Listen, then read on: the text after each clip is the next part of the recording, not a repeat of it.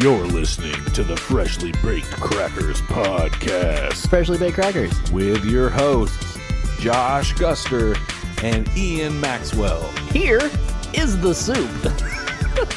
Intergalactic Tuco. This is the Freshly Baked Crackers podcast.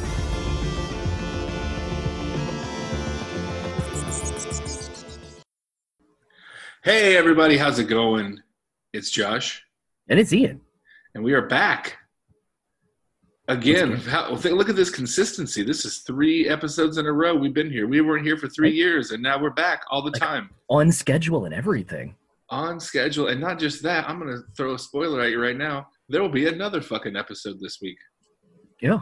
We're putting shit in the can. Look at that. Content.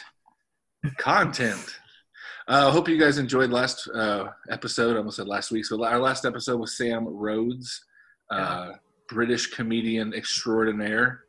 Excellent talk.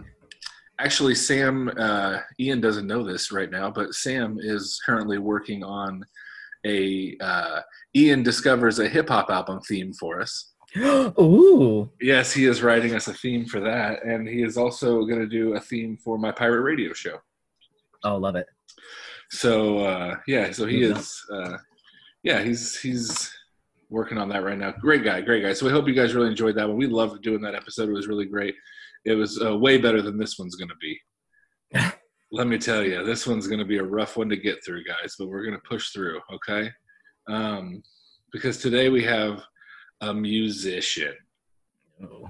I say that I love that this bit I'm doing now is that we loathe this guy that we sought out to have come on our podcast. We're going to talk shit in the introduction. Yeah. Like there's some force above us, like we work for Sirius and they're forcing guests on us. This guy just stumbled into our desk and in front of our door. Yeah, we were supposed to have Robert Downey Jr., but they pushed this guy on us. No. I would be disappointed as well. Yeah, I mean, who wouldn't? No offense to you. I mean, if we could get RDJ, goodness.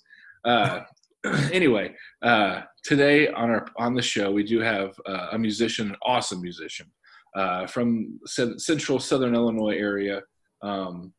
He I would say, I mean, I would call it, people call it Americana now, the kind of music you make, I would suppose. Yeah, I guess so.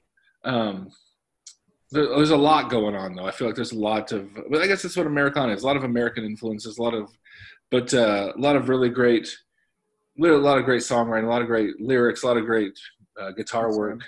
Just a dude who plays around in a lot of the same musical circles I do, and I was immediately floored by this guy the first time I saw him. And lucky enough to have gotten to play several times with him, and lucky enough to have him come on the show today. So without further ado, ladies and gentlemen, Mr. Jeremy T. McConaughey. Welcome, Jeremy. Hey. Thanks for having me. Yeah, thanks for being on. I haven't done too many of these podcasts, so actually this might be a first, podcast. So yeah. Well, we've done. They're very difficult. We haven't done very many either. No, just we've done a couple. So we'll try to steer the show. Thank you. But we're really more interested in you. So, Jeremy, yes. You are predominantly a solo performer. You play. I mean, throw us a little overview of what you actually do, like what your jam is. I mean, I started in 2016. I was a drummer before that. From like 16 to 2016, I played drums for mainly at the time contemporary Christian bands, pop Christian bands, the Christian bands that were kind of dividing that are they secular, are they Christian kind of thing that became cool or whatever for a short period of time. All the genres. Yeah. And then I started drumming for this band called Radar versus Wolf. I sent in an audition tape. I sent in 2 audition tapes. I sent one to Michigan to this band called Mike Maines and the Branches, who almost have like a Me Without You feel. If they were, I don't know, a little more pop. I guess if Me Without You were in a Wes Anderson movie, Oh, like we're a little more quirky like that. Okay, all And right. I was like, twee, man, yeah, I was like, I want to play drums for them. It's really fun music. So I sent them an audition tape, which would have meant I would have had to have moved to Michigan because they were super, super busy. And I sent another audition tape to Radar versus Wolf down in Nashville, Tennessee. And I was like, well, Nashville's only like a 5-hour drive instead of a 9-hour drive. I could go there and come back, not a big deal, which was grueling. I was working at Starbucks at the time as an opening shift manager. So I would open from like 5 to 11, drive down to Nashville at 11, get there, around 6 o'clock, rehearse with these guys until like midnight, come back, open Starbucks, go home and sleep, and then like the next day, like do it all over again, Woof. Yeah. So, but I made it into that band. And the cool thing about that band was Mike Marsh, former drummer of Dashboard Confessional, current drummer of the Avett Brothers. He produced their record. And so I was getting to drum his parts, and he was the one kind of making the decision whether I got to play drums for these guys or not, which I hated because I don't know how old your audience is, the demographic or whatever, but I mean, geriatrics mostly. Yeah, well, then they probably know who Dashboard Confessional is. I mean, Mike's drumming, especially, like I can remember specifically being like 17 years old.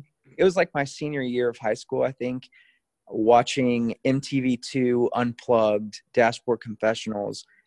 And I wasn't super into the band at the time, but I was like, that drummer is insane. I was like, who is this drummer? So I started getting more into it.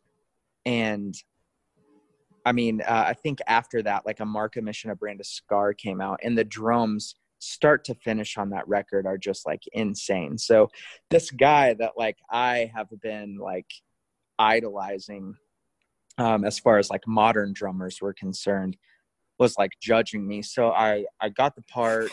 I got to play in front of him a few times, which was really, really insane and scary. But pressure there. Yeah. So we ended up going over and talking about like studio stuff for Radar versus Wolf and whatnot. And I was kind of playing a song of mine called The Eager Movement, and I let Mike hear it, just messing around. I was super, super comfortable as a drummer, not super comfortable as a frontman, not even a frontman, just a singer-songwriter, even not my thing, Right. Being up front. And but Mike was like, nothing against your drumming or anything, man. He's like, but I think this is what you should be doing. He's like, you knocked it out of the park with that song. So I got a couple other songs together, and I went down and I recorded an EP with him. And he brings in Paul DeFiglia, who was also in the Avett Brothers at the time. He played piano. Oh, wow. And he's playing with Langhorne Slim now, which is another artist that I love. And Critter Fuqua from Old Crow Medicine Show comes in and plays like the accordion. And Holy I think shit. he played banjo also, but we didn't use the banjo in Ballad. It's not on there at all. So yeah, just this really crazy thing. And I was like, I guess this is what I'm doing now. And I just kind of I wrote several other songs, and since then, and I kind of took a break for a year. That really got hyped up. I recorded with Mike, and that was like the big thing, like this local guy from Matt Tunes recording with this guy from Dashboard Confessionals and the Avett Brothers. He's releasing an EP. And then I started playing all these shows. I quit my job at Starbucks, and I was playing like 2-week shows during the week. I was playing 2 shows, and then I was playing like Weekend Warrior type stuff, and it was going really good. I was paying my bills. I have 2 kids from a previous marriage. I was paying my child support through just playing music, and and then some family stuff happened, and I just quit. I quit for a year. So getting that momentum coming back, like it was about a year and a half ago, I think, around then, that I started like really coming back and trying to do this again. And it's been crazy getting it going. But I guess that's a really, really long story of how it got started. But yeah, singer-songwriter. I introduced a band last year. I started playing with I've done like 4 shows now with a full band.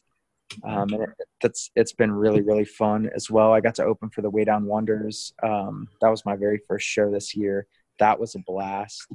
And then just trying to hit like the festival circuit. And I was supposed to go in April and start recording I'm doing a full-length record Nice. studio up in Ottawa, and obviously this COVID stuff happened, so it didn't work out. But it will. I mean, it just, once all this kind of clears up and we can start doing that kind of stuff again, I plan on recording a full-length record. So Nice. You've obviously got the stuff in you, so. yeah. How many, I mean, when you say a full record, how many tracks are you looking at for that? I have 12 right now that I'm going in with, but I mean, if we keep pushing it off, I'm going to have more. Yeah, absolutely. But I only plan on recording 10. Okay. But so that's with the 3 that I recorded that are up right now on Spotify. That Conversations EP. I want to re-record those songs kind of more like I play them live versus how polished and studio they are right now. Right. They're pretty overproduced compared to, because I've gotten that a lot. I've gotten like a lot of kind words about the EP, but I've also gotten a lot of people who have been like, yeah, I like it, man, but that doesn't sound like what I heard. Right. I want to hear what I heard. And I get that. I would way rather hear a band for what they are than like, I remember the first time I went and saw Blink-182 was then they were on tour with Alkaline Trio and Newfound Glory. And I went to Moline. Alkaline Trio were incredible. Still to this day, one of the best, tightest bands I've ever seen. Newfound Glory were about 50-50. They were good, but they also like danced around so much it kind of took away from like the musicianship and like the vocal, like nailing the high notes and stuff like that. Right. Blink-182 were awful, man. Like I remember leaving the concert and like one of the first things I said to my buddy was, I wonder how many takes it took them to get that record to sound like that. Right. Because that show didn't sound anything like it was the tour for Enema of the State. I think it was like the Mark, Tom, and Travis show. And like, yeah, it was awful. It would have been like their prime, and they're just not even that tight, right? So that's crazy. Travis was unbelievable, of course, but right. Yeah, I mean, as far as like Tom DeLonge's vocals and his guitar playing, it just was all over the place, and I was so bummed because they were my absolute favorite band, and I went there to see them, and I left becoming like a huge Alkaline Trio fan. I was like, that band was. Yeah, I actually, a week later, they played like a Halloween show or something, or 2 weeks later in Chicago at the Metro, and I went and saw that, and it was, again, incredible. They were just such a great band.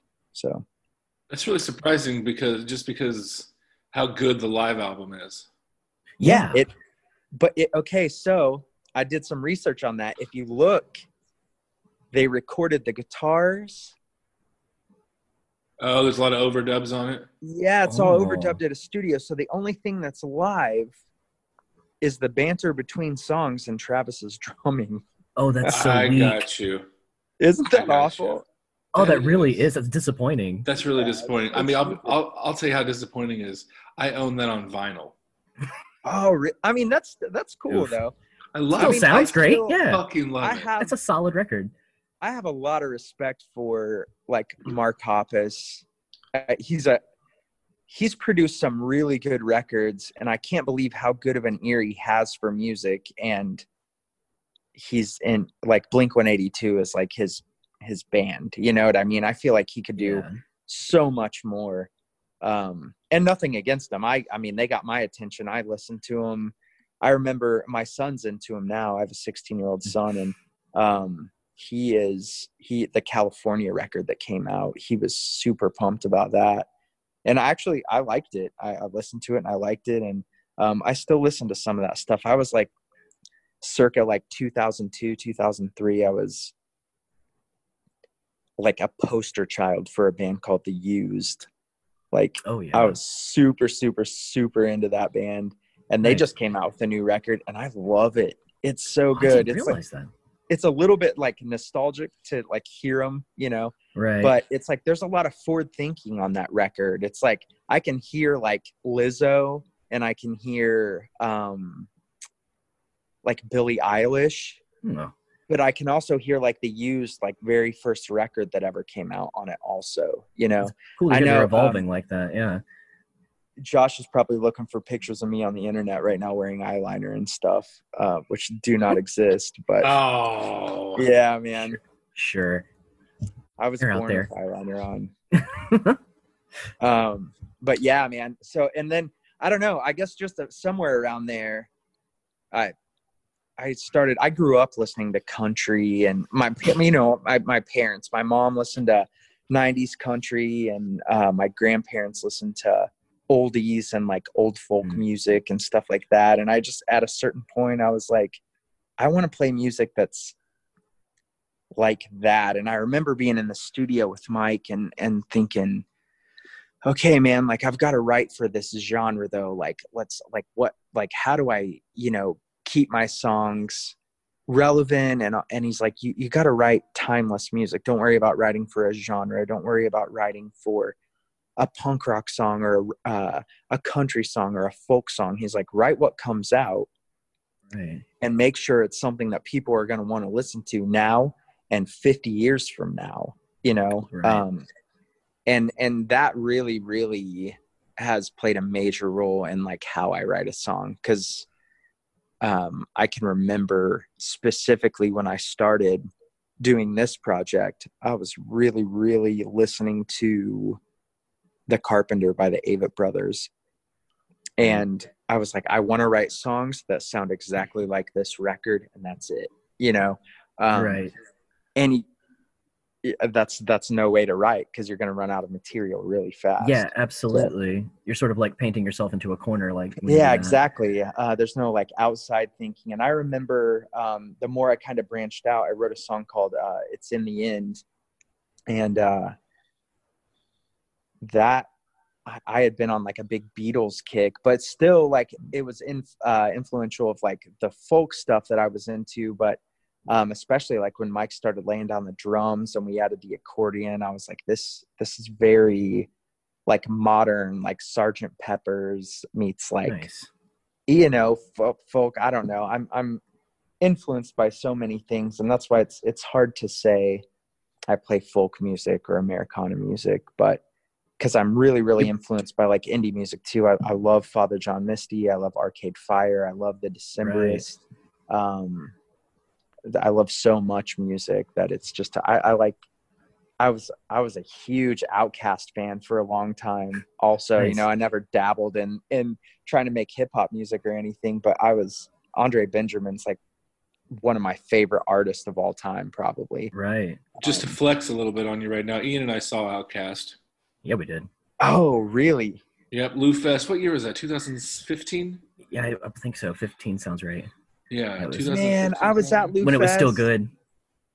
I was at Lou Fest the year that the Avett Brothers played. We were there then Yeah, as well. there you too. Yeah. Yeah, that, Outkast was Young like the second or third year.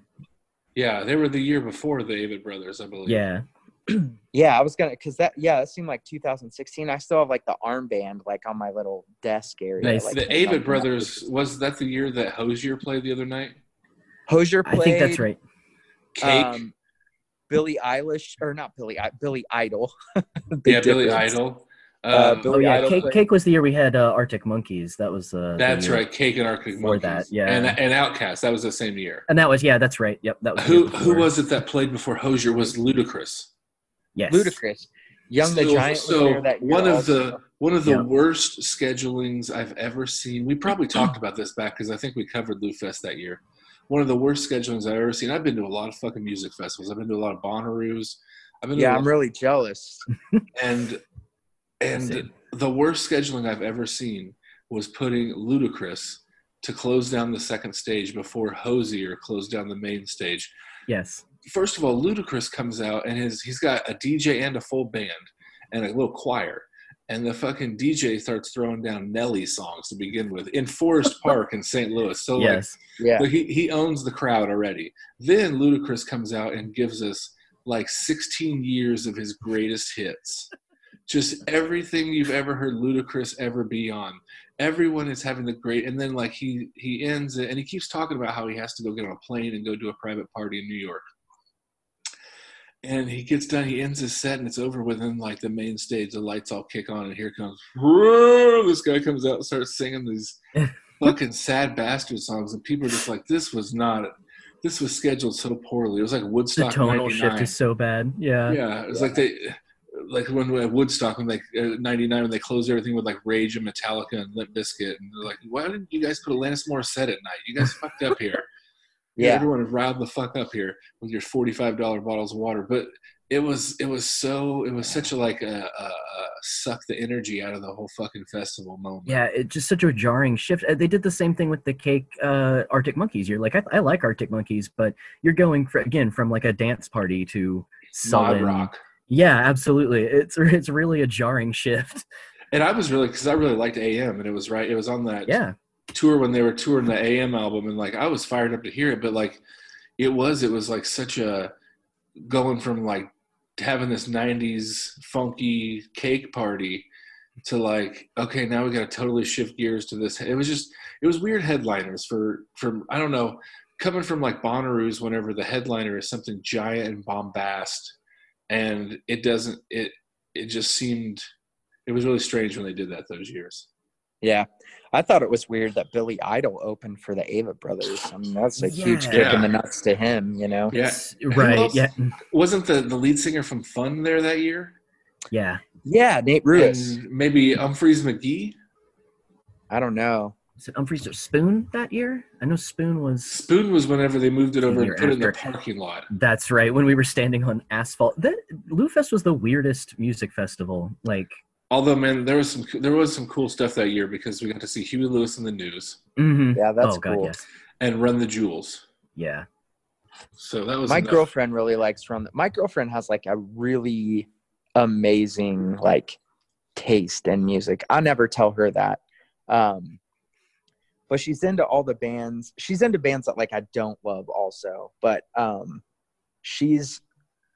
she walks that fine line. I've never been into like jam bands or anything, Right. which has always been my hang-ups with festivals. Like, which I know, I know you're a big Fish fan, and honestly, I can't say that I'm not a fan, because I was in a relationship where they just got like drilled into me, Sure. and I was just like, I can't take this anymore. So I never really gave them a fair chance, like in all honesty. But what I like, the couple like songs that I heard that were like an album length long, you know, Right. I could not handle it. And then so like I want to go to Bonnaroo, let's say, and Fish is playing 3 times. Well, I'm not going to pay money to go. Like, Fish is playing 3 times. Why are they playing? And I noticed that a lot with like, It's different those every type time. of bands. Mo, Humphreys McGee, like summer camp. Like Mhm. they'll play like 3 times or something, or 5 times, and I'm like, why is this band playing so many sets at one festival? Because it's a whole different thing. It's Yeah. for people who are into it. It's, you're seeing your favorite group of dudes at improvisation, and they're going to do different things. They're going to maybe, you know, with jam bands too, they're going to make it cool. They're going to come out and they might play, you know, an entire set of Talking Heads songs, you know, like without announcing it, or like, I don't know. That's one of the things that I love about the jam band scene is that, and I don't really listen to anything but Fish really out of that scene anymore. And Green Sky Bluegrass. I do really love Green Sky Bluegrass a lot. And Goose. Actually, this new band that's coming up right now called Goose, I'm really, really into them, because they're not just jammy. They seem to be really cool songwriters also. Yeah. And there's a few things, you know, I can get down to Tedeschi Trucks bands. I can get down to a few things here or there, but like, I'm really more into concise songwriting nowadays. But like, the reason that I love Fish, and I think that a lot of people love jam bands, and the reason why it's hard to like sit and listen to it on an album for a lot of people who haven't been there is because it's kind of like listening to the audio recording of a party. And like being like, man, doesn't this sound like it was a good time? And they'd be like, no, it sounds like a bunch of fucking people talking. I don't understand what the fuck are you playing for me? You'd be like, well, bro, if you had been there, you would be like, this was a great time that we had at this party. And that's kind of how I've always described it to people. It's like, man, it's hard to like sit here and play Fish for you if you've never seen Fish before. Yeah, it's true. I will say, like, I really liked Emotionalism. When the Avett Brothers came out with it, which they're nowhere near a jam band, but I feel like their fan base is very like into jam bands. Yeah, for sure. Especially back then, especially from Emotionalism through I Am Loving You, because they were playing every jam band festival. That's how I got to know them, was from that stuff. Oh, right. Yeah, I agree. I think for me, though, I saw them live. They played in St. Louis at the Peabody Opera House in, man, it was like 2014. That was the first time I saw them, and they sold it out like 3 nights in a row. Yeah. And I was sold after I saw them live. I was like, okay, this is like my favorite band now. Yeah, I think the first time I saw them was 2010. I want to say it was on I Am Loving You, and they played the pageant. And okay. Hey, back here. Not funny, man. Not funny. All right. See ya. And they had Grace Potter opening back then. But they were it was straight. It looks just like when first time I saw them, like the stage setup and everything was straight out of like Live Volume 3. Like all the apostrophe stuff up on stage and shit. But I've been I kept hearing about the Avett Brothers for years and years. I'd read about them on like Consequence of Sound or jam bands or different things, and I don't know why I just never gave them a shot. I think that I remember seeing the cover of I Am Loving You and thinking they were maybe metal. Well, they were a bunch of like punk guys originally, they kind of got into that stuff. They're from my home state. They used to crash on a buddy of mine's couch back in the day. You don't have to do that. He's rolling in it right now. For real. He just shoved a bunch of money in my face the other day. He's like, this is how much I made today. And it was 50s and 100s. Yeah. So, yeah.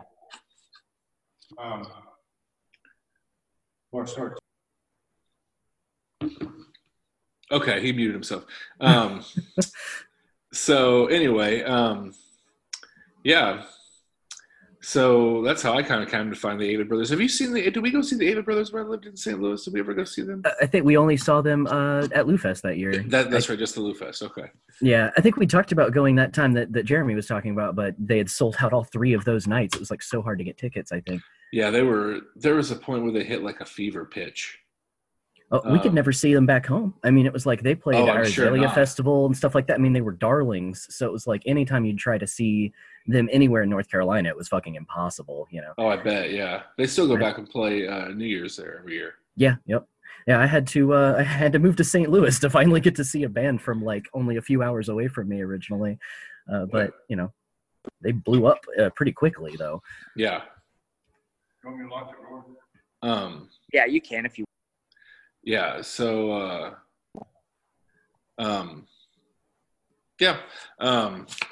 I didn't, right. but I like I said, I didn't. Here. It's all good, brother. I was having some technical difficulties. Like I was saying, I didn't give him a chance because of whatever reason. And then when I was working for my family years ago, I had to take a work trip to Portland, Oregon. And I remember like my flight, I had to like leave because, I was living here in Effingham. I drive 2 hours to the airport. And I had to leave here like at 3 a.m. or something. And I remember getting in my car and driving, half awake. And I put I Am Loving You on. And oh, man. By the time I got there, I was just like, oh, Jesus, this is why these guys are getting written about on every. I get it now. Yeah, wow. No wonder that every music magazine I read is talking about these guys constantly. Okay. Yeah. And then, then it became, I got so into the Avett Brothers, it was like me drunk at parties going, the Avett Brothers are the best songwriting team since Lennon and McCartney. Like prove me wrong, you motherfuckers. Just like aggressively yelling. Belligerent. Yeah, belligerently talking and like people like, sir, this is a fucking Wendy's. Will you please please sit down and get down off the counter? Yeah, I mean, Lennon McCartney, but then, like, that's a stretch maybe, but they are. And for a little bit there, though, dude, I would say, like, from Minion for our time, I Am Loving You, they were pretty goddamn brilliant. There was pretty much nothing. I'll say, for me, so all their stuff before, like Country Is, or is that what it's called, or is it Country What? I can't remember. Country Was, or one of those two, yeah, I can't remember. Something either. Like that. And then For Thieves, they had the Gleam albums that came out. But for me, there's the trifecta was just like Emotionalism, The Carpenter, and Magpie and the Dandelion. Those 3 records for me are just like, it doesn't get any better. It hasn't, like, and it's not to say that their new stuff isn't good. True Sadness was good. They experimented a little too much for me with like electronic stuff. Yeah. And see, for me, I kind of, The Carpenter was the end of it for me. Yeah. Yeah, it's good. I got that. I don't know on vinyl, but like for me, it's definitely that like Mignonette through I Am Loving You is just like fuck. Yeah. And even like the Gleams, all that stuff is just, man, like it's one of those things where it's like there's no way you can write that good of songs together unless you grew up in this house, right, with these parents and this family and went to this church, and like they had to just. It all just had to go a certain way for them to just be this fucking prolific. Like, yeah. It was a perfect alchemy kind of thing. And then now a lot of it to me sounds just like, it sounds more, and I say this about other bands too. Like, I feel like at a certain point I'm hearing the studio more than I'm hearing the band. Yeah. Yeah. Yeah. And that's how I kind of feel about them nowadays. Yeah. It's a bummer too. 'Cause they've been doing Instagram stuff every day recently. Yeah. And I miss that. I miss just them and their guitars, and just the rawness of it, of their singer songwriting ability and their voices. And it doesn't get much better than that. But yeah, I agree. A lot of bands become, okay, well, we can depend on the studio to fill like the void, Yeah. Mm-hmm. Yeah. Or even if they're not depending on it, just like, I guess they're kind of depending on it. It's just, it changes things. It changes the feel of it. It doesn't seem as organic. It seems more manufactured. Right. Even though if they've written, they could have, and it's the Avett Brothers. They wrote these songs on acoustic guitars in their homes. Yeah. It's not like this music was written in a boardroom or something. It just sands the edges down a little bit. It definitely does. Yeah. It definitely just doesn't seem as from the earth. Well, and especially dudes like the Avett Brothers who have always had that sort of raw sensibility to their style, like even bringing that like sort of punk rock kind of feel to what they're doing. Like you need that edge to make them stand out as the Avett Brothers, as what they are. So they lose a little bit of that in the weeds when you start overproducing and over touching up and shit like that. Yeah. Yeah, and I think, everyone, it's inevitable. Everyone wants to change their sound and their. Sure. For me, they can't write "die, die, die" over and over again. Right. Any art that has ever been worth anything has evolved. Absolutely. If an artist isn't evolving, are they an artist? If they are they a one-trick pony? You know what I mean? Right. If they're just going to keep putting out the same material. So in that regard, like, I love them. I remember Shaky Graves, who's another artist that I love. His first 2 records were just very much acoustic, but cool lyrics. But he did the stomp box, he had the suitcase kick drum and the tambourine, kind of like one-man band thing going on, and for 2 records. And he released his 3rd record, and it's called Can't Wake Up. And it's a straight up indie record. It's got the folk vibe, but it's an indie record. And his fans, so many of them, I was reading on like the day that it came out, they were so mad, this is like, it's almost like when on a much lower level, but like when Bob Dylan picked up the electric guitar at like Folk Fest, and everybody lost their mind. But for me, that record it's so good. And it's him being like, okay, like this is new. This is who I am now. This is what it's evolved into. And I think that's so important for a band to do that. It's respectable. And sometimes it doesn't work and you lose some of your fan base, but you gain like a whole other fan base. You know what I mean? And so in that aspect, I respect what the Avett Brothers are doing. I mean, they're working with Rick Rubin. I know, right. I feel like a lot of what they're doing is Rick Rubin. He's always kind of heavy-handed and stuff anyway. Yeah, you can always feel Rick Rubin in his albums. You know who else is working with Rick Rubin on this new album? Run the Jewels, motherfucker. No shit. Are they really? Yeah, Run the Jewels 4, executive produced by, they did it. And they just announced all of it. It's got De La Roca on it again. Nice. It's got some more people on it I can't even think of. Mavis Staples. Huh. Is on Interesting. it. Man, I fucking love those guys. Yeah, they're great. I'll be excited to hear that. Yeah, the world needs Nicole those guys. really likes them, and I've never really. I can't tell you that I've even heard one Run the Jewels song. Like I just haven't listened to them. Man. So, but she does. But like to go back to what I was saying about her, I remember there's bands that like we were talking about if we would have like ever dated like in high school, like because we didn't meet. Nicole and I didn't even meet till like 3 years ago. You know, so. Right. And we love a lot of the same music now, but she was her high school days, and she still loves it, but Sublime and Incubus. And I like high school for me was Alkaline Trio, Blink-182, The Used, that kind of stuff. Right. So we were polar opposites. So I don't get the same as when she puts on like Drive by Incubus or something. I don't get that same like feeling, I'm just like, right. What is this, because to me those kids in high school, they were the ones with like that smelled funky when they came back from their cars, Goddamn right. Of course. Yeah, of course we were. Smell like, I'm not gonna lie, Incubus was after I was out of high school. I was all up in some Incubus back in the day. Yeah. When I was in high school, I was listening to a guy by the name of, do you guys know who Christopher Wallace was? No. Most people knew him as the Notorious B.I.G. Okay. I listened to a lot of like, I listened to 90s hip hop music, and then and then all the completely like MTV bands of the 90s. Yeah, man. Foo Fighters, Radiohead. Even worse than that, my friend. You catch me at a Counting Crows concert. You're not gonna see me. You'll see me nod my head to an Everclear song. Of course. No, fun. One of my funnest times with Nicole. So this is maybe like the third time we've ever hung out or any, I don't know.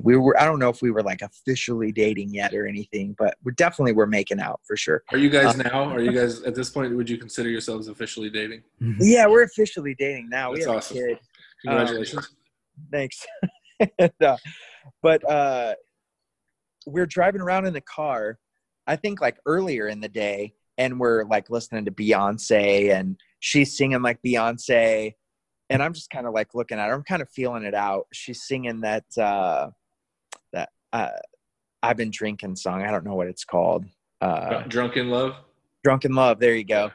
But so I'm just feeling her out.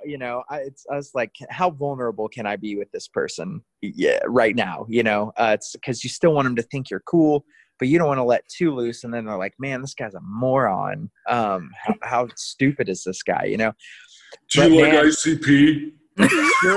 Sure enough, when Jay-Z's part came on, I sang it word for word, and I lost all self-control.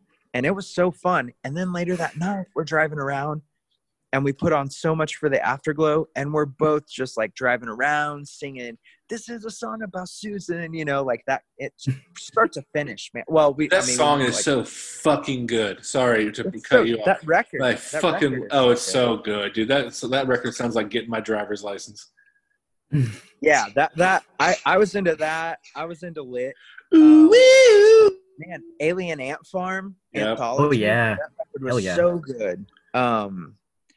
Yeah. So we like a lot of that same stuff, but it's just like the here's my Sublime story. I loved Sublime, like hard. I remember the first time I heard Same in the End. I was like, this is like punk rock, but it's better, you know? And that whole record, man, this record is so amazing. Then I heard the live record and I was like, this has to be a joke. There's no way this is Sublime because this band sucks. And I've heard and seen that a lot. Like, I don't know if it's just because he was so messed up on drugs, but I did not see like the same talent live as I was hearing on the record at all. Like, not even close. And someone actually posted that a while back on Facebook. They did that Change My Mind guy. And it was like, Sublime is the worst band of all time.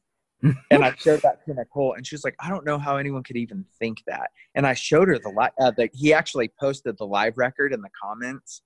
And I was like, I don't know. This is a pretty good argument. This is awful. You know, I wouldn't have even released that as a record if I was them because. Right. Well, I don't know if I've seen stuff where they are good. Like I remember I was a big No Doubt fan too. And because I played drums, I loved Adrian Young. He's such a great drummer. Yeah. And I remember they did a song with Gwen Stefani, and I was like, this is incredible. They're good. She's good. But then the live record, I was like, this is awful. I think a lot of that has to do with a few things. One, there's like zero live material of theirs. Yeah. And I think they just released something to release what they something had. after the dude died. And like he died. It's a sad story. It really is, because the dude died right before anything happened. Yeah. Yeah. Like the dude literally overdosed. Like they couldn't even make the videos for the album that blew him up because he was dead. So like all those videos are like a little movie where there's a story that has nothing to do with the people from Sublime. And then they'll just be like footage of him from the one concert that they have on tape, like superimposed weirdly like a ghost over it. Like it really is a sad story that this band that wrote a few songs that are in the pantheon of music, of American music, for forever. Absolutely. You know, What I Got and Santeria and Wrong Way, and there's a few songs that like they're always going to be played on jukeboxes and bars like forever. Yes. Yeah, absolutely. They're not necessarily songs that I'm crazy about, but like, and it's just sad that those like the bass player and the drummer never got to be Sublime, really. Yeah. Years later, they had to find some kid that could fucking play and sing like the guy, and they went out and tried to do it, but like they literally like gearing up to become Sublime, and the dude died, and they were just like, all right, go work at Pizza Hut, bro. There's nothing. Pretty much. I'm sure they make plenty of money off of how much What I Got gets played on in every. Yeah. Oh, and like, and they're touring like crazier. They did with Rome, you know. But still, it is sad that those guys never got to experience that. Like, in their peak, absolutely. I don't know any band that had that happen. That like the lead singer, the main guy behind the band, died like 3 weeks before they got famous. Yeah, I mean, it's like pulled away the day the record drops. You know, like. Immediately, he like signed everything and went and died like later on that day. In the green room, in the same room. He just signed the papers. He signed the papers and just tilted his chair and died. The poor guy. But yeah, I mean the same thing though. Like the band is just it's also the band that like they're like white bread. They're just like something that they're white rice. There's something everyone can digest, and there's something that they're just I like Sublime. Okay, cool. Yeah, I mean, I like Sunshine. What else? What other blanket statement do you have about? Well, it's like there's such a mixture of different styles within their own stuff. I mean, they're punk, they're ska, that's what drew me rock, like. Right. I will say this. There's one thing that bothers me is like I want to, and this is kind of a paraphrase of like, do you remember the Boondocks episode where it's like, what if Martin Luther King didn't die? Yeah. If he was just in a coma and he came back, like, what would he think of today? And there's that part when he's just like, Usher, Michael Jackson is not a genre of music. And I always feel like that with, like, Slightly Stupid and Pepper and the Dirty Heads and all those I even say it about 311, you know, they're just like, Nebraska Sublime. Yeah, just like, guys, Sublime isn't a fucking genre, okay? Yeah. Come up with something else. Right. That is true about. See, when you were saying that Sublime is the worst band in the world, part of me would argue it's 311. Chad Sexton's a pretty good drummer, though. He is a pretty good drummer, but every single person that you've ever hated in this lifetime loves the song Amber.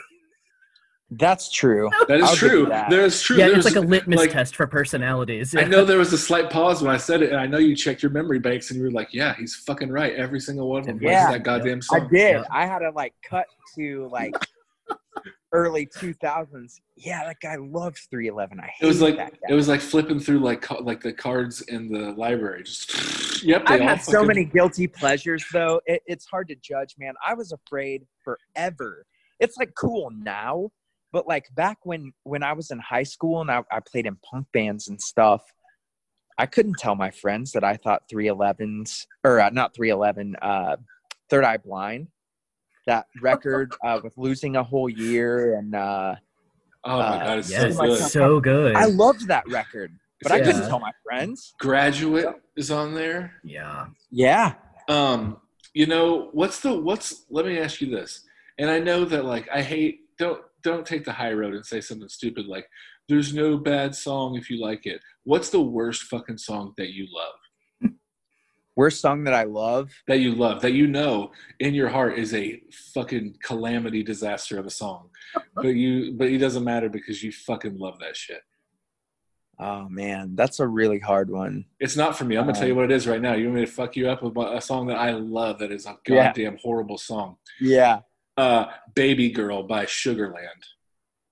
Yeah, I don't know that song. It's a horrible country song that is so bad, and my eyes will well up with tears every single time she sings to her mom and dad back at home. I went through a really weird period. It was kind of in between, listening to emo screamo stuff and just diving into the folk stuff, right. And it was man, there was a song, it's a Keith Urban song, Long Hot Summer. Oof. And I hated that I love that song. But I can just remember being in my car with the windows rolled down and just being this song is so good. Wind in your hair, sun shining, and the lyrics to that song, just with your feet up on the dashboard now and all that. And I was like, man, I love this song. And I still don't know that I hate that song, but I know it's not good, but I don't think that song's awful. Ian loves Arms Wide Open by Creed. Oh, no, I do not. But I will say the worst songs. Yeah, no, thank you. I will stand for every single piece of ICP's catalog, though, without shame. Yeah. I mean, I think we've documented on the podcast several times that I've been on stage with the Insane Clown Posse. Yep. Best Creed song, hands down, is a song called "Y'all Say You Shit Here With Me." I don't know. I don't know much about Creed. Look it up. Look it up on YouTube. It's called. Now, you want to hear a fucked up story though about Creed? Yes. Fucked up story sounds like someone's going to get raped or something. This is not a rape or murder story. This is not that bad. This is just a crazy story. So when I was younger, I want to say 2000 because I wasn't old enough to drink, so it had to have been the year 2000. Me and a bunch of buddies went to Ozfest that year. Back when Ozfest was a thing. And people would go to a fucking giant touring metal festival, and we would. And man, Ozfests were cool, weren't they? They so were. I really miss Ozfest. They were such a great time and such a great place to get the worst sunburn you've ever had in your entire life. Oh, and so many bruises. Oh, just fucked up for a week afterwards. I had such bad sunburn the year that I went that my mom had to drain blisters on my back. Oh. For a week afterwards. I'm sure I'll have cancer on my shoulder at some point. But so I went to Ozfest, and Pantera headlined that year. Ozzy performed, or I guess Ozzy headlined, and then it was Pantera, which I don't like Pantera, but Queens of the Stone Age were there. Incubus was there. This little band, oh man, I'm going to throw one at you guys. Methods of Mayhem. Oh man, Tommy Lee. Yes. Yeah, dude. You know what? If you guys ever want my autograph, I have seen Methods of Mayhem.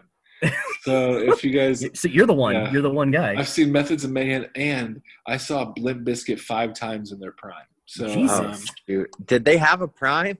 dude, like they did. I saw them 5 times, like in a year and a half. Like in that year and a half where they were the biggest thing in the world, I saw them everywhere. 2 Family Values tours.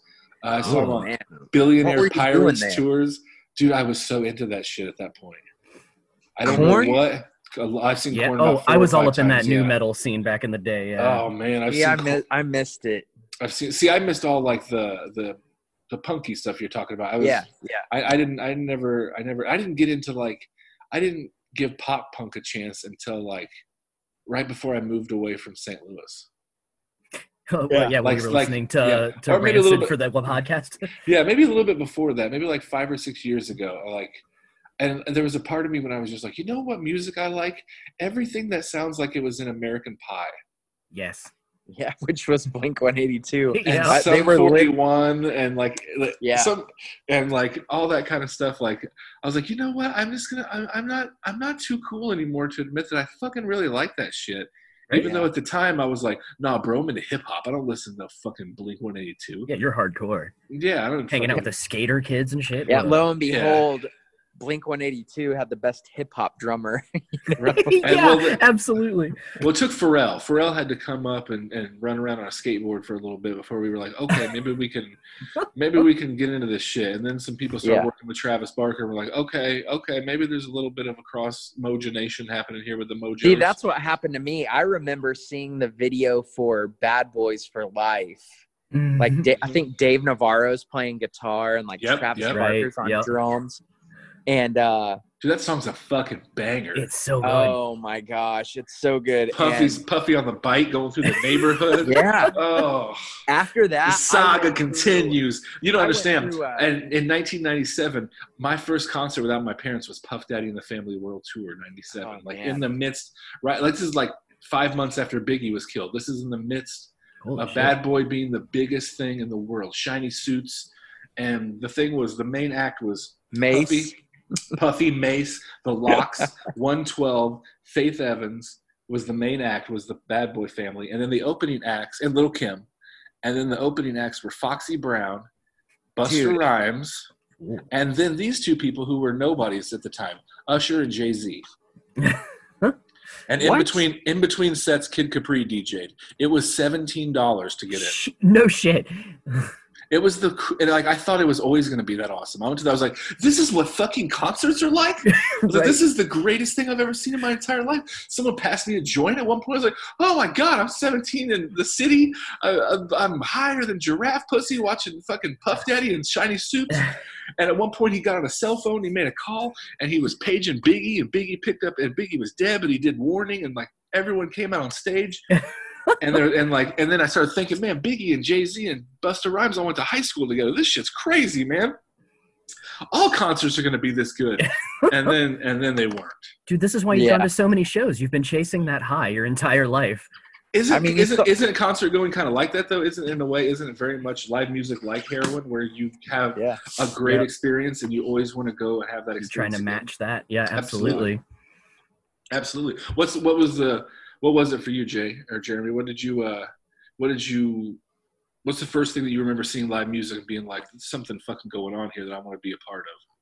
So I'll tell you my very first concert ever, and it blew my mind. I was in 6th grade. No, 4th grade was my first concert, but I was scared, man. I was kind of like a weenie kid. 4th grade, my dad took me to Aerosmith and Skid Row, and it scared the shit out of me. Yeah, man. I did not want to ever do that again. And pretty rad, though. Pretty rad. Yeah. That was the Pump tour. It's not your dad's fault that you were a pussy. It's not your fault. It's his fault. You were Yep. Don't blame it on Tommy Lee, all right? It's No, I remember. I think it was the Pump tour that they were doing. I remember a lot of that got played. It might have been Get a Grip. I can't remember. Whatever record came out when I was in 4th grade. I think it was Pump. But 6th grade, my grandma took me to see Garth Brooks and Trisha Yearwood. Oh, no. Okay. This was prior to the affair. They weren't married to each other yet. What do you mean, fuck yeah? What are you talking Dude, Garth about? Brooks was actually my second concert ever. Oh, Dude. no. I saw Garth Brooks when I was maybe 6 or 7, and before that, Alan Jackson. That was my first show. When My you're mom in loved 6th country grade music. and there's a dude in a steel cage singing songs that you hear on the radio above you. Yeah, that's life-changing. So, see, my parents cared about me more than your parents did. They didn't let me listen to that kind of radio. Okay, we all know that's true, but we didn't listen to country radio in my house because my dad had a job. oh, man. No, we did. My dad was giant. My dad loved Alabama. Truth hurts. Oh, my grandma! I saw Alabama in concert too. It was a Christmas concert. Holy shit! Oh, dude, those guys can actually rock some Christmas fucking shit. Thistlehair, the Christmas Bear. That was like my jam. They got some harmonies over there. Those guys could sing. Yeah, absolutely. I mean, I was still playing with like action figures in the bathtub at like 13. I mean, Who wasn't? It took me. It was like Wolverine. He would like I climb wasn't up even the tub because around wall. I was too tall to get in a bathtub when I was 13 years old. Okay, I was I bet you 6'4", were. and I couldn't take I can't take baths to this day. I don't know. I don't remember the last time I took a bath. You need to get a Shaq tub, man. You know Shaquille. Yeah, right. Bathtub. My mom's got a pretty big tub, and like if I injure myself bad enough, she'll let me take a bath over there. There you go. So sometimes I just throw myself out of a moving vehicle to get a bath in. Toss yourself down the basement stairs there. Whatever it takes. Yeah. Okay, so right now we are going to take a break. This is the way I found a way around this limited recording time. We're going to take a break, and when we come back, Jeremy is actually going to perform for us and do a tune, and we'll talk more. Right on. So we will be back after this word from our sponsor.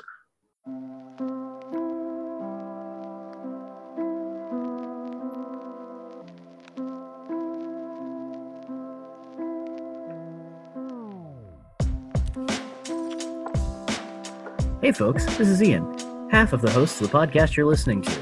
We hope you're enjoying our guest and all the good things we're talking about, and all of those things are brought to us by our fine folks at Wolf Tracks T-shirts and Designs. Are you a singer-songwriter? Are you a comedian? Do you have something you just want to throw in a shirt and show the world? Well, call Steve Likens at 910-538-2474 and tell him you heard about the company from us on Freshly Baked Crackers, and he will give you a deal of your art and setup for free. So hit them up and do your business. And while you're thinking of us, also check out our new show coming Sundays at 8 Central on our Facebook Live page, Howl at the Moon with the Fever Dog, where our buddy Josh will show you some new and interesting music and talk to you about it along the way. Thanks for listening, and we're going back right now.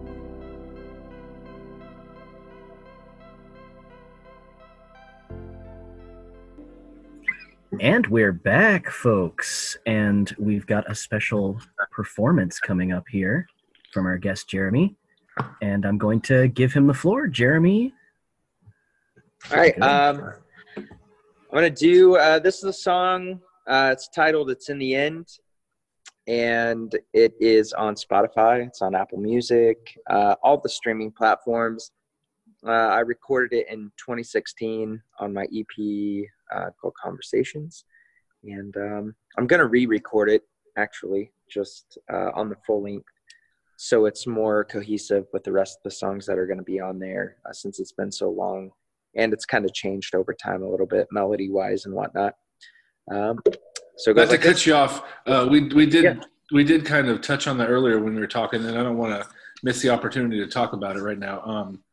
How you did record this 3-song EP that you have, and then these songs have breathed and they've evolved and they've matured, and they've kind of become different animals. And like, I know exactly what you mean because specifically the ballad is very, very, very different on what it is. Not that either one of them, not that it's bad on the album, it's just a different beast. Yeah. Completely to what it's become, how you play it live, and like, it definitely, ballad for sure has always been played the way that I play it. Okay. Mike wanted to make it more 80s. Radio friendly, I guess. Sure. because that was the whole idea. Like when we started, it was like, man, let's make something we can pitch. And it just all kind of, I think it would have been way more pitchable if we would have just done the songs the way that I wrote them. But there's way more of you in them the way that you play them. Right. And the thing is that as amazing as that experience was, it was also terrifying to tell somebody that you've idolized for so long. No, you know what I mean? I guess.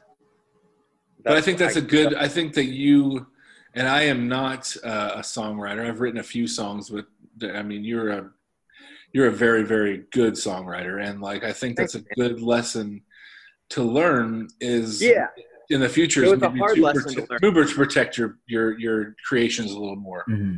Yeah, it was a hard lesson to learn. It was an expensive lesson to learn because I was so focused on, man, I'm going to record this record with one of my heroes.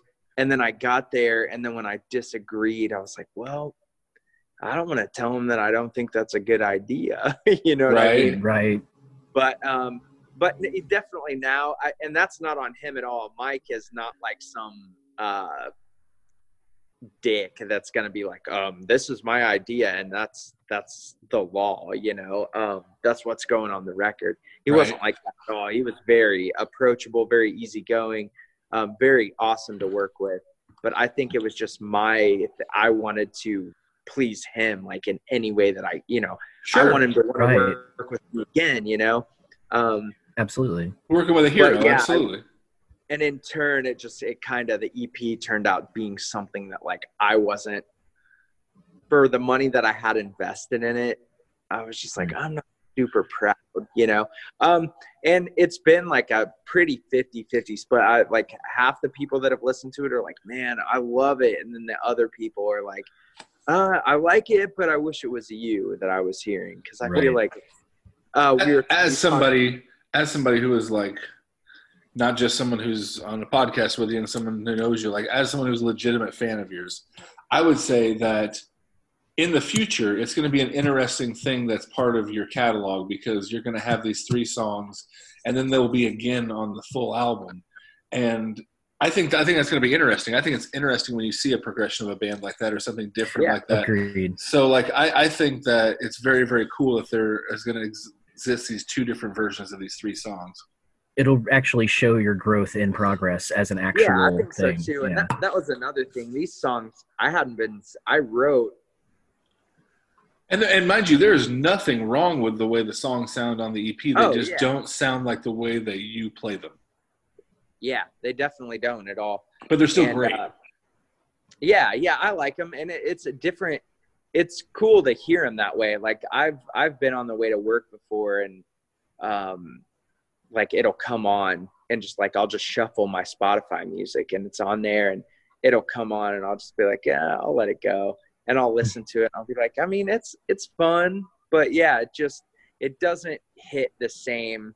A big part, probably for me, my favorite part about music is the emotional element and the way that a song relates to me that an artist is playing. Right. Which, for example, I'm a big John Mayer fan now. I was not a big John Mayer fan when he came out because Your Body is a Wonderland did not relate to me in any way. It didn't pertain to me. My body wasn't a wonderland. And don't you just even hate that? Like just that boom, down, bam, yeah, I hate that guitar part. Yeah. Yeah. But now, like being older or evolving with him, you talk about an artist progression. Sure. You could tell that dude was playing the market. You know what I mean? Like he did, like Room for Squares was like maybe what the industry wanted him to be. Sure. And then like Heavier Things was about 50-50. You got to see kind of like, man, this dude can play some serious guitar. But some of these songs are still just so poppy, they're not even like, I can't listen to this. Then Continuum was like, what the hell is this? This is like a blues record. And then kind of like from there, man, I loved Heartbreak Warfare. That's kind of like when he, like hook, line, and sinker for me. I loved, Battle Studies. That was the name of the record. Right. So with him like in black and white on the front of it. Yeah. Yes. And then after Battle Studies, I believe it was Born and Raised. And then after Born and Raised is probably top 10. I just did my top 10 albums on Facebook and it didn't make it, but it's almost there for me. That's one of my favorite albums ever.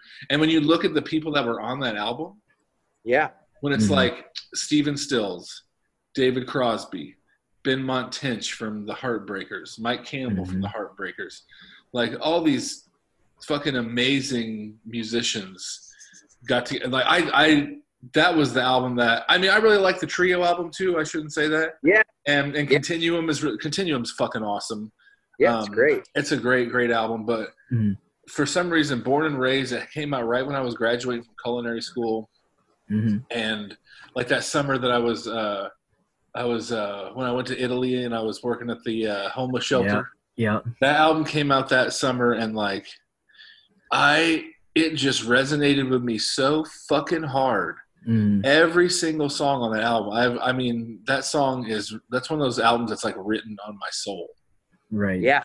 Without a doubt. Dude, that's how Paradise Valley was for me. I remember Born and Raised, and I remember hearing Queen of California, and I was just like, dang, this song is so good. And I kept listening, and it was hit and miss, some of the songs. Like Age of Worry, I thought, like, that song didn't really grab me.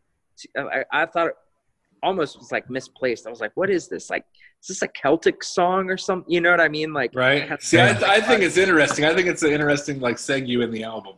It is, and I really like it now. But Paradise Valley, Wildfire, that beat, I think that's when he started playing with Aaron Sterling too, and I'm a huge fan of his drumming. But I just remember that bam, bam, bam, bam, bam, bam, bam, bam, bam, bam, and that just the drums are doing such like a different thing. It's almost like he's playing kind of like on the rims, and I was instantly like drawn into it. And then just like each song after, like Dear Marie, Paper Doll, that album straight through for me is probably what Born and Raised is for you. And it's just my son, his favorite record is the latest one that came out, his last studio record, which it's been a while. Oh, is that the one that has like Emoji of a Wave? Yeah, Emoji of a Wave. It's got Emoji of a Wave, and it's got I can't remember all of like, but he loves that record, and that's what's so great about John Mayer is the evolution of John Mayer. He can do everything, you know. I mean, he's on a Fall Out Boy record, even doing the Galen stuff from Beat It, you know. Have you ever listened to Bittersweet by Kanye? No. With him on it? Yeah, John Mayer's on a Kanye track. Yeah. Oh man. I know he played with Jay-Z too. Yep. You should. I've never seen John Mayer. Well, I shouldn't say that. I saw John Mayer open for Guster a long, long time ago when he was nobody, and he was a real dick to me. We touched earlier on my dislike, or not even dislike. It's just I missed it. I missed the jam band thing. A lot of my friends got to it, and I was kind of somewhere else, you know. But Grateful Dead is that band that I've always kind of teetered on a little bit. My dad listened to them quite a bit, and I can remember I'm going to get the name of the song wrong. And what is it? Something Gray. Touch of Gray. Touch of Gray. There you go. I was going to say like Shades of Gray, and then someone was going to say, oh, yeah, what, 50 Shades of Gray? Something like that. But, yeah, Touch of Gray. And I can remember watching that music video when I was a kid, and they're like skeletons. And it's like a big acid trip, you know, and that's an iconic music video. Yeah. I loved that song. It's like the one thing I knew too. But I didn't really get into too much else because I was so like into punk rock, you know. And but John Mayer playing with the Dead Dead and Company, I was like, man, okay, I'm gonna give this like another go around. And then the guy that I play that plays bass with me, full band, Miles, he was telling me, he's like, man, he's like, a great song for you to cover would be Ripple, I think is the name of it. Oh yeah, you'd play Ripple really well. And so I started listening to that, and then like a few other songs and songs I didn't even know were theirs that I ended up liking. So I'm a closet like getting like kind of really into the Dead. Well, the problem with the Dead is, or maybe not the problem with the Dead, the problem surrounding the Dead is that the whole drugged out hippie thing overshadows the fact that they wrote some amazing songs. Yeah, it does. There's some material there, and a lot of it that is just, even like stuff that like the real deep cuts. There's some just interesting songwriting on stuff like Bertha or. I mean, I think there's a lot of Dead stuff that if you take out the jamming and just listen to the studio versions of these songs, there's really a lot there. To me, the Dead and the Heartbreakers are arguably the great American rock band to me. It's one of those two bands to me. And people, it's so sad because there's so many people just look at it like man, that's just some dope smoking hippie music, and then like you play it for them, especially like some real like country type people, that would never listen. You play some fucking Dead for them, like something like "Don't Ease Me In" or something like that, and they're like, "This is the fucking Grateful Dead." And you're like, "Yeah, bro." I mean, man, some real bluesy shit in there. Yeah, they weren't. "Friend of the Devil" is a great song. It's a country song. Yeah, absolutely. I mean, it's a country song. Yeah, and it's a great country song. Yeah. But yeah, I've been getting into them. Just so you guys know, who does a great cover of "Friend of the Devil," Counting Crows. Anyway, of course. Man, to circle back to my 90s. I got pretty into them in the 90s too. More so just because that dude looked different than any other frontman that was hanging out at that. Right. But I had some friends that went and saw the Matchbox 20 Counting Crows thing, and they said Counting Crows I had one friend that saw it 3 times, and he said Counting Crows bombed every time. He said they were not. He said the dude's like he's gained so much weight he can't like breathe when he's I've seen the Counting Crows about 6 or 7 times, and the last time I saw him second row a couple years ago in Champaign. I think they put on a spectacular show. Yes. Yeah. But like, I can't imagine that they wouldn't, because it's a different thing. Now, there is no other band that performs live like the Counting Crows do. And I'm going to explain what I mean by that. Now, yes, these guys are a 90s radio hits band. I'm not denying that. I'm not trying to say that these guys are the Mars Volta or something, but they are a jam band, but they don't jam with their instruments.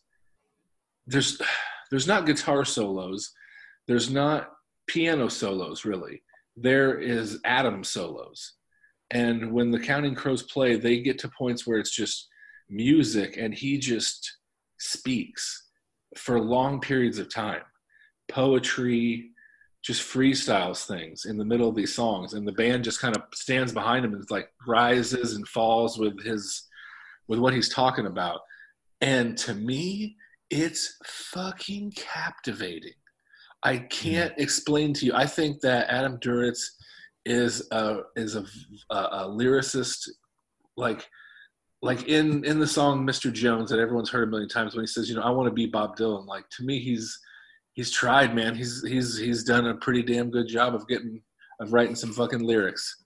He really like I look at some of the stuff that he's written, like I love it. I do, and like it's definitely a lot of sad bastard music. There's definitely a lot of fucking, I mean, there's literally Counting Crows lyrics that say, "If I could make it rain today and wash away this sunny day down to the gutter, I would." And that's kind of them as a band, kind of, and like, right. But like, man, I tell you what, that's just my emo. I feel like that's my fucking sad shit. I never got into the heavier emo-y sad music. My sad music is Adam Duritz crying about it's raining in Baltimore. Yeah. I mean, I will say, like, same kind of time period. I I was a big Wallflowers fan, man. That first record had so many hits on it that, because everyone's like, oh yeah, the one headlight band. I was like, Three Marlenas, The Difference, Sixth Avenue Heartache. Dude, they had to think about if you grew up and your dad is Bob Dylan. Yeah, absolutely. And you're like, and one day you're like, you know what I'm gonna do? I'm gonna be a musician, bro. You better show up with 5 #1 hits on that first album. You have to. Absolutely. Give you the time of day. You have to have 5 #1 hits on that first. He had to put up or shut up. Absolutely. People say like, who's someone like, if you could pick anyone dead or alive that you would just want to like hang out with, like Johnny Cash, John Lennon, like who's somebody? And like, I would want to hang out with Jacob Dylan, man. Okay. I bet that would be freaking awesome. Have you seen his movie?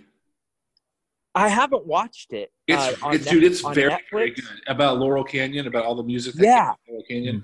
But I did watch the preview, and if you like him, you will really like it because it's mostly. I mean, it's a lot of him, and he seems like a very cool dude. He just comes. He's so talented too, man. Yeah, he's so talented, and he grew up. Not only did he grow up, and his dad was Bob Dylan, but think about who his dad was also close friends with. Tom Petty. So he grew up with Tom Petty. He grew up with George Harrison. Yep. You know, the band. Yeah, the band. So I mean, like the guy got an education from the greatest of all time. And then he kind of talks about that a little bit in the movie about like where, not even necessarily like who his dad's contemporaries were, but like who their actual physical neighbors were. Yeah, you know, and it was like David Crosby lived down the street, and fucking the Mamas, or not the Mama, the I can't think of who they all were, but like all those Laurel Canyon bands. That's where his dad had a place on the West Coast, is right in that area, and like you know Fleetwood Mac lived in the fucking 5 miles away from him, you know, and shit like that. And like I can't imagine growing up and like that's the people that like when my parents threw a party whenever I was a kid, it was our neighbors. Can you imagine if your neighbors are those people? Yeah. Your dad throws parties at your house. And it's just like, oh, look, it's all the most famous musicians on the planet are just having a barbecue. Yeah. And you're still you know? Yeah, and you're still that kid who's just like trying to like perform in front of all your parents' fucking friends and get attention, stuff like that. But your parents' friends are Joni Mitchell and Neil Young and shit. Okay, anyway, we've diverted attention far enough. So let's go back to you performing because we're ready to hear some of your music. Sure. Okay. All right. So it's called "It's in the End," and it goes like this.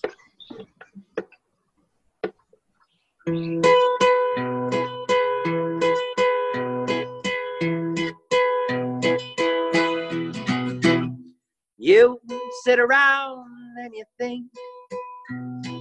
think about terrible things. Like how you will die, who's left you and why. It's leaving your heart with a sting.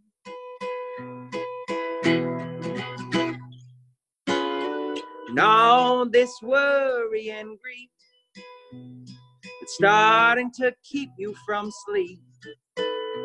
And this lack of sleep, well, keeps you from dreams and doing more purposeful things. So you accomplish nothing at all.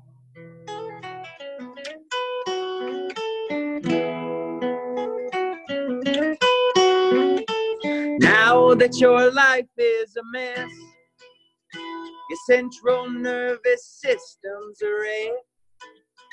The only ones who you name are those who you blame. Not 1 ounce of self-respect left. So you amount to nothing at all. So try and make the most while you can, 'cause in the end, it's all that matters. Thumbprint you leave on their heart sets you apart. Whoa.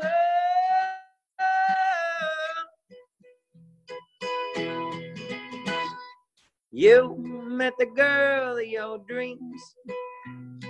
Now your heart's starting to sing. Ah, that passion you like, well, it's coming back. Your purpose, it's starting to leave. So it was all for something after all. You can only blame your mommy and daddy so long. Excuses expired. You've grown inspired and you've learned from their wrongs. You don't know where it's gonna go. All you can do now is hope.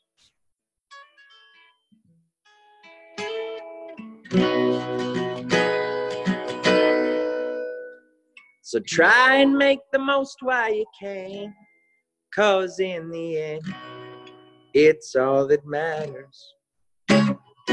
Thumbprints you leave on their heart sets you apart. Oh, try and make the most while you can, 'cause in the end, it's all that matters. Thumbprints you leave on their heart sets you apart. Try and make the most while you can, 'cause in the end, it's all that matters. Thumbprints you leave on their heart sets you apart.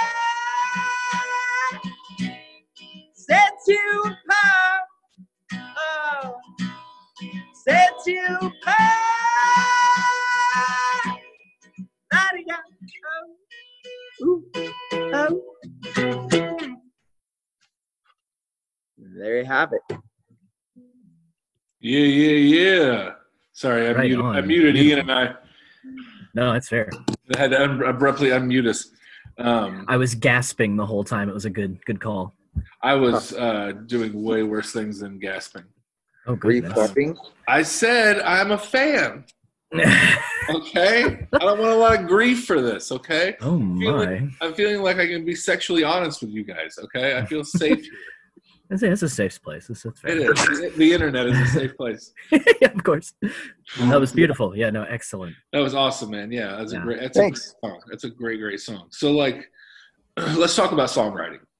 Yeah. And let's talk about your approach to songwriting specifically. Like, how does it come for you? Do lyrics come and music comes later? Does music come and lyrics fill in the holes? Is it one thing? How do you write? Man, I feel like if there was like a single approach to it, I don't know. Like, are you the kind of guy that keeps a notebook? I do actually. Okay. So I don't know. I think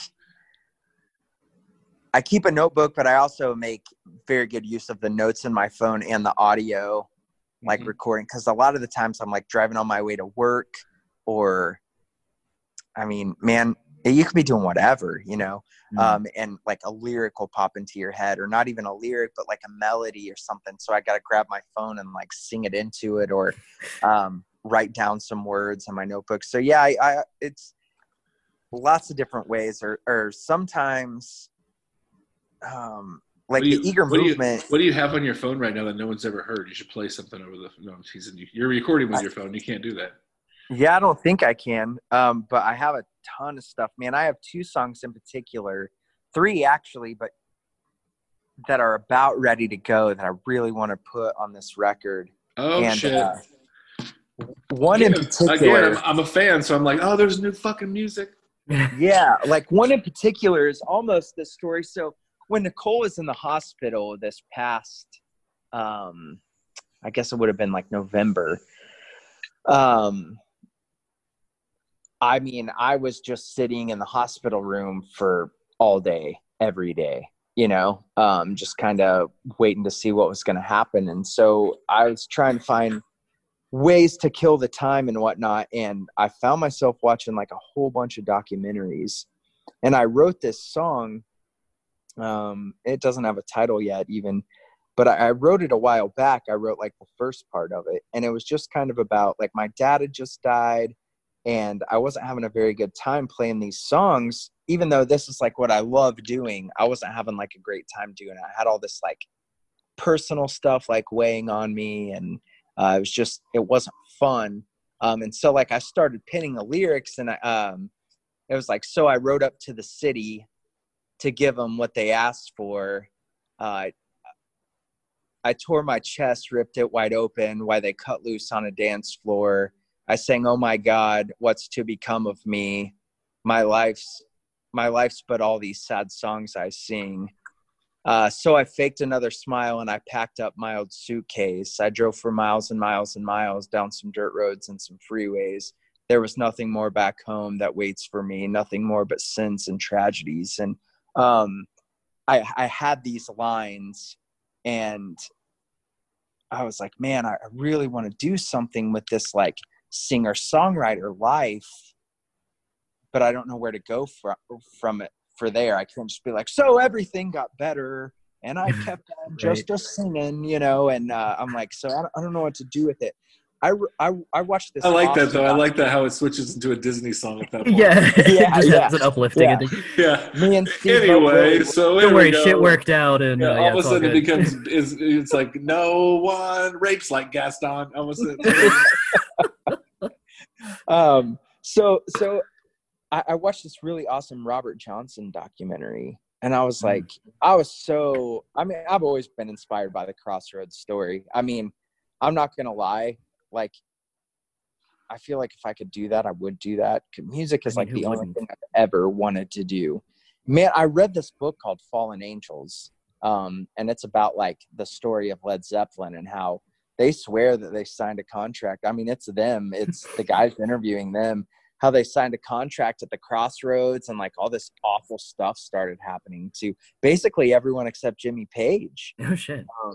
I mean, the thing is with the whole Crossroads thing is like, I'll put it out here on this thing right now. If that kind of stuff, if anything, if there's any way that you can actually sell your soul to the devil, if you're listening, you know my address.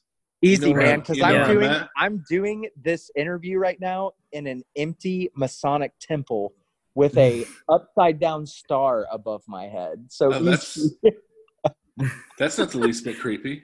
It's creepy as shit. I'm in here by myself, and every noise I get goosebumps every time I hear the slightest little like creak. I'm like, what is in here with me? I just am waiting for some goat to walk through the door. Oh, yeah. In a robe. So, but yeah, man. So like I watched this story, and I went back to the little condo that I was staying at that night while one of her other friends or family members stayed, and I started working on this song. And the next line, I was just kind of like, so I came across the stranger as he stood there in the shadow. He said, boy, come a little closer and I'll tell you what you don't know. And it's just kind of like has snowballed from there. It's just kind of like having a conversation with like, is this really what I'm hating it so much, but would I sell my soul for like what I've wanted it to be? Right. And I mean, so far, like, yeah, in the song I would, like, that's the route I go. And I haven't really figured out the ending. So I approach it all different ways, man. Like, movies inspire me a lot. I wrote a song called The Long Bright Dark, watching True Detective. That song in particular.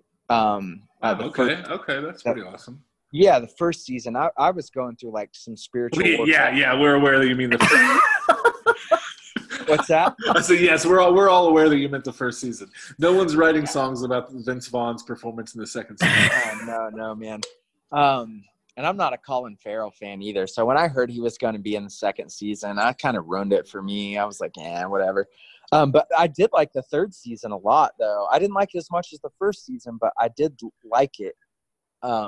I just remembered that there's a third season with Mahershala Ali. Mahershala Ali, yeah. And I've never watched it. Oh, shit. Well, I'm going to start that this week as soon as I finish this. Do it, man. Awesome. It's good. And then let's talk about it because it's good.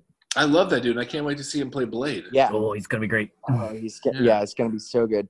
But so yeah, that song I was kind of going through some like spiritual warfare. I grew up in church. I was a worship leader forever. And I never had that like coming to Christ moment. You know what I mean? It was always felt very forced to me. I went to church with my grandma forever, and I just never had this. But I mean, I faked it for a lot of years, I felt like, and all this bad stuff happened. My grandma died. I got divorced. I stopped seeing my kids every day, you know, to like, it went to every other weekend, and just all this stuff was happening. And I remember I was like, I'm going to write a song about this someday, about church, how, you know, it never happened. And I remember just being so obsessed with Rustin Cole's character in True Detective. I'm like, man, that's me when I was like trying to figure out who I am, and like just all the crazy shit that he says, like right, you know, time is just a flat circle. Everything that has happened has already happened and will happen again, you know. And I'm just like, man, that when he says the line about brothers and sisters walking hand in hand off a cliff, like opting out of a raw deal, you know, I was just like, this is, I got to get the guitar out. So I got it out, and I just kind of started messing around with different riffs and stuff. And it's not like directly about it, but it's just the mood and the vibe that I was getting from the first episode, and kind of applying like my own experience with like what I was feeling about, you know, why we exist and everything, and what it all means. That kind of came out because the biggest, you know, for me, the biggest thing in church was, you know, the scare tactic of you're going to burn in hell for eternity. Right. And if you don't fall in line, you know, turn or burn, basically. And some dark shit.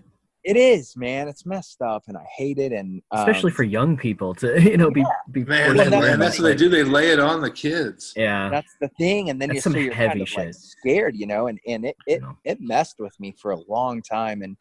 And then just being able to watch this guy that like lost his daughter, and like Rustin Cole's character, like his daughter died.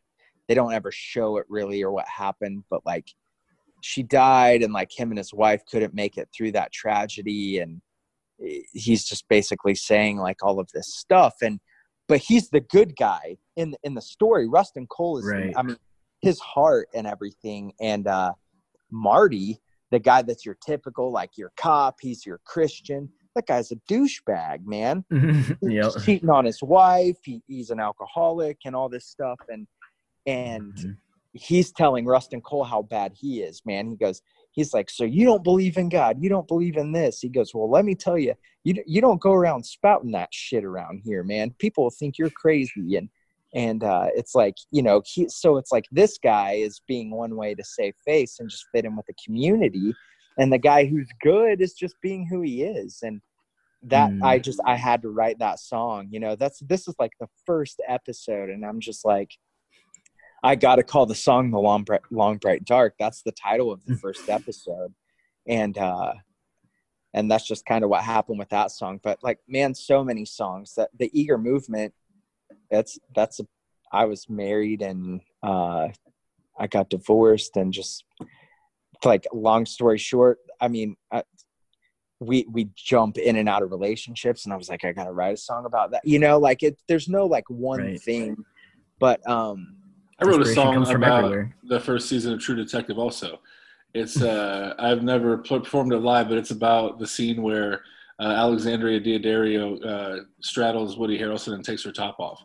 I wrote an entire 4-act play actually about that scene, and how I went through a second puberty in my late 30s somehow from that. So yeah. Anyway, not to cut you off, we are getting towards the end of our time. Yeah. Which sucks because this has been a great episode. We hope you come back. Yeah, good talk. Definitely whenever when the COVID thing ends, maybe we can do one in studio. Yeah, that would be fantastic. But anyway, it's been great talking to you. Thank you very much. Tell everybody how to find you, where to find you. Plug your pluggables. Yeah. Yes. I just realized Jeremy is a McConaughey, so obviously he's purposely plugging the first season of True Detective. Yeah, that's my cousin. Yeah. Matty. They just call him Matty in the family. We call him Matty. Yep. At Matty barbecues. We're down to less than a minute. Tell us where to find you. Yeah. Facebook.com, Jeremy T. McConaughey, Instagram and Twitter at JMacConkey, Spotify, Bandcamp. You can get all my merch there. I'm selling a shirt right now on homeprintshop.co. It's for the COVID pandemic, just kind of for some like financial relief. So it's an exclusive t-shirt that you can only, and yes, man. And I appreciate it so much. So find him online, find him on Facebook, Jeremy T. McConaughey. Yes. Sorry to cut this short, but Zoom cuts us off at a certain point, so we got to hurry.